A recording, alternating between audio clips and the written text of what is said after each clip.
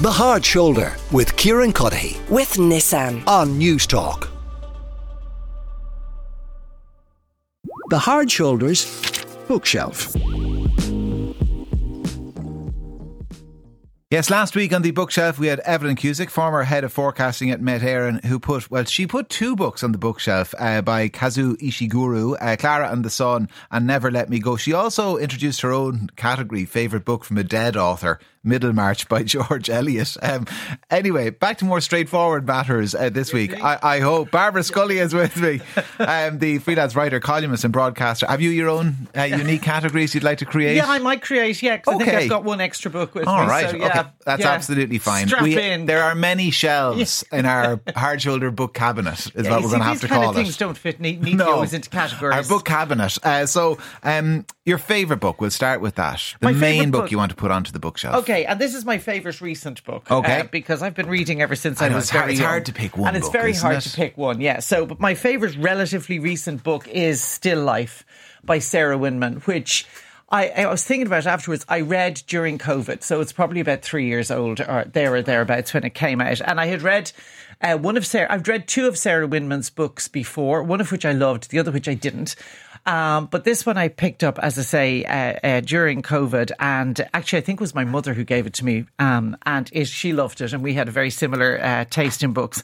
And it is just the most gorgeous book. Do you want me to give you a brief outline of what it's about? Don't give too much away now. No, well, I'll try not to, but it's one of these huge kind of sprawling, kind of meandering, languid kind of books. It opens in 1944 at the end of the Second World War in Italy, namely around Florence. Okay. And the main character, I guess, is a guy called Ulysses, and the other character is an older woman called Evelyn. Ulysses is a young British soldier.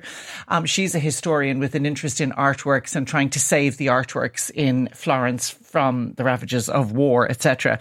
Ulysses has left behind in London his wife Peggy, who's a bit of a headbanger, works in a pub, I think likes a bit of a drink, loves Ulysses and he loves her, but while he's away she has a bit of a ding-a-ling with an American GI, and she has a daughter, so when he comes home he finds out all of this, but they have a nice relationship and they kind of understand each other, and even though they go their separate ways, they never don't love each other. So Ulysses goes back after the war, he starts working in the pub as well, and then we meet this cast of kind of mad, quirky characters who form this kind of family, who kind of look out for each other and mind each other, and there's many characters, but two of the main ones would be Cress, who's a guy who frequents the pub, and he's an interesting, kind of intelligent, erudite fellow, but he also is given to visions, which makes him quite interesting. And I think he is the fellow who owns a parish called Claude, who also has a voice in the book and has opinions on various things.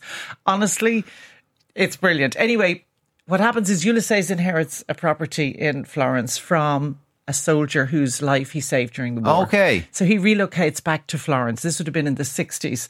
Relocates back to Florence, fabulous house. And Cress goes with him, and Claude the parrot goes with him. And he also takes his wife's daughter with him as well. The daughter from the GI. From the GI. The GI went back to America, never knew that he had a daughter. And so this kind of band, it's all about their life in Florence then over the next 2 decades. Various people from London come and go and stay for a while and disappear back again. And then his path crosses again with Evelyn, who's now quite an elderly woman. And it is just the most gorgeous novel. And again, I think possibly because I read it during COVID when we were restricted to 2 kilometres, I was in Florence. The sprawling nature of it appealed. Yeah, and also because Florence was nearly like another character in the book. It was beautifully described. And, down to the food and the coffee and the wine, as well as the art. And an event which I never knew about, which actually happened in 1966 when the River Arno flooded. A lot of people died, a lot of people lost their homes, but a lot of artworks were covered in mud and were damaged and destroyed. And volunteers came from all over, and they were known as the Mud Angels, helping to. So that features in it as well.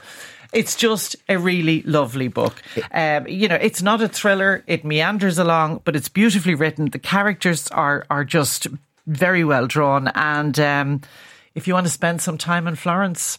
It sounds great. Fionn has the ultimate guide to Florence later in the show. Travel Tuesday. Well, there you go. Serendipitous. Still Life by Sarah Winman is a wonderful, brilliant book. I loved it. A great choice. Yeah, She's one of our listeners. There you go. So a pride of place in the bookshelf for Still Life by Sarah. I wish it was, because I never give Winman. away books that I really like, and I don't know where. I have a feeling that it was my mother's book, and my mother, God bless her, died just after COVID, and so I don't know what she did with the book.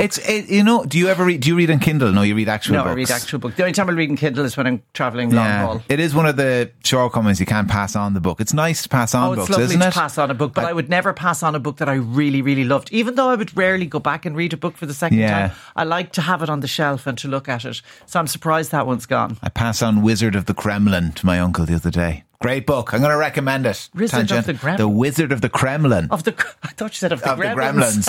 It's a spin-off. It's actually a prequel to Gremlins 1. That sounds like a better book than Wizard of the Kremlin. Gizmo's origin story. Brilliant. Younger people would be like, what is he talking about? Gremlins was a big kind of cultural moment in the early 90s. So what other books then would you like to give notable mention to? My honourable mention goes to my probably second favourite recent book, which is Hamnet, which was written by Maggie O'Farrell. Book. A great book. And I'm a fan of Maggie O'Farrell's writing anyway, because I don't normally go for historical fiction, and this is obviously set back in the 1500s. Yeah. But like the cover is amazing, and because it was Maggie O'Farrell, I invested, and boy did I love it. Again, it is the most beautifully all of the books that I like are beautifully written, but it is basically the story, although he is never mentioned by name, it is basically the story of Shakespeare's wife, really, and his family, and his son, who was called Hamnet, who died when he was age 11 of the plague. The plague is in it, that's right. And Maggie O'Farrell goes into a big description about how the plague got to the boy, which was incredible. But it's a beautiful story. As I say, it's about this woman called Agnes, who is obviously Anne Hathaway. And again, back in those days, I believe Agnes and Anne were kind of an interchangeable name, but Maggie O'Farrell calls her Agnes, who lives with her family in Stratford.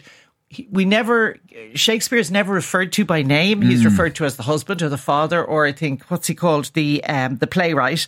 And so it's about their family life and then the tragedy of the boy dying and how they cope with that. One of the things I loved most about it was the character of Agnes, who's this kind of, woman who is almost like a witch in that she's a healer and very in touch with nature, spends a lot of time out in the forest. So she's kind of feared, but she's also in demand by the community because, as I say, she's seen as a healer. Also, the descriptions of just the domestic life are so vividly portrayed that you can see the house where they're living in and the activities of daily life, from cooking to washing clothes and all of that kind of stuff. It's absolutely I'm trying to remember beautiful. the story. Is there a farm outside the town? There is, that she goes to and disappears to. There is. But as I say, again, it's got a kind of whimsical, almost magical quality to it. And again, the location and the time is very well portrayed and evoked, and the writing is just sublime. So it's that's another one of my very favourite ones, which I did manage to hold on to and which does recline on my bookshelf. What are you reading at the moment? Well, actually, 2 books. This is where I go off piste a little bit. Would you read a couple of books? No, I wouldn't. Oh, right. You don't ever have one on the go? Only ever have one on the go. Now, occasionally I might have a non-fiction for some reason that I might be poddling along with as well. But generally I only would read one fiction at a time. And I have just finished, this is why I have 2, because I've just finished one and I've just started another.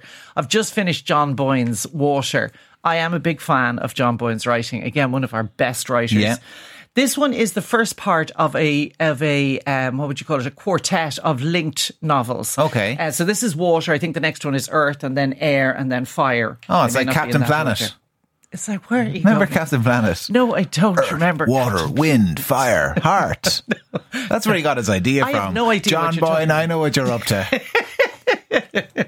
But again, this is a beautiful novel. Again, the writing obviously is brilliant. The main protagonist is a woman who heads off to an island off the west coast of Ireland to get over this scandal that has engulfed her family, and her husband has been jailed, and it's been quite public. So she changes her name, cuts her hair herself with the scissors, arrives to stay in this cottage on the island, and it's just about her time there. I don't want to give anything away because that is a new book, but it again beautifully written. It's an interesting concept, and I absolutely loved it. And you know what? It's great.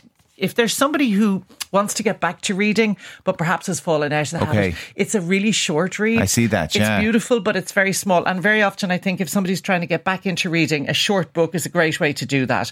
So I would highly recommend that. I'm very excited that there's 3 more coming. And then I also want to give an honourable mention, because I've literally just started this. Rachel English. Her new book. Her new book is called Whatever Happened to Birdie Troy.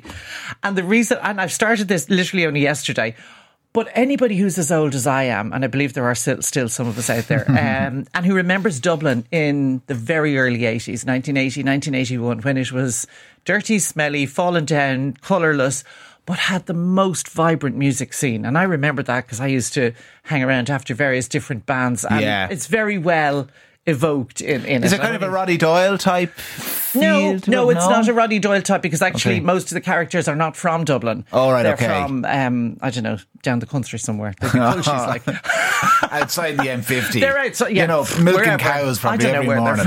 They're not from West Cork, I know that, but they're from somewhere over west. But yeah, I'm looking forward to getting more into it. It's making me smile. Great books suggested by Barbara Scully. Still Life by Sarah Winman is her favourite book, favourite recent book. It's the one that is firmly going on the bookshelf. Notable mention as well to Hamnet by Maggie O'Farrell, and the book she's reading at the moment, Water by John Boyne, and Rachel English's new book, Whatever Happened to Birdie Troy. Barbara, pleasure. Thanks a million for coming into us. The Hard Shoulder with Kieran Cuddihy. With Nissan. Weekdays from 4 on News Talk.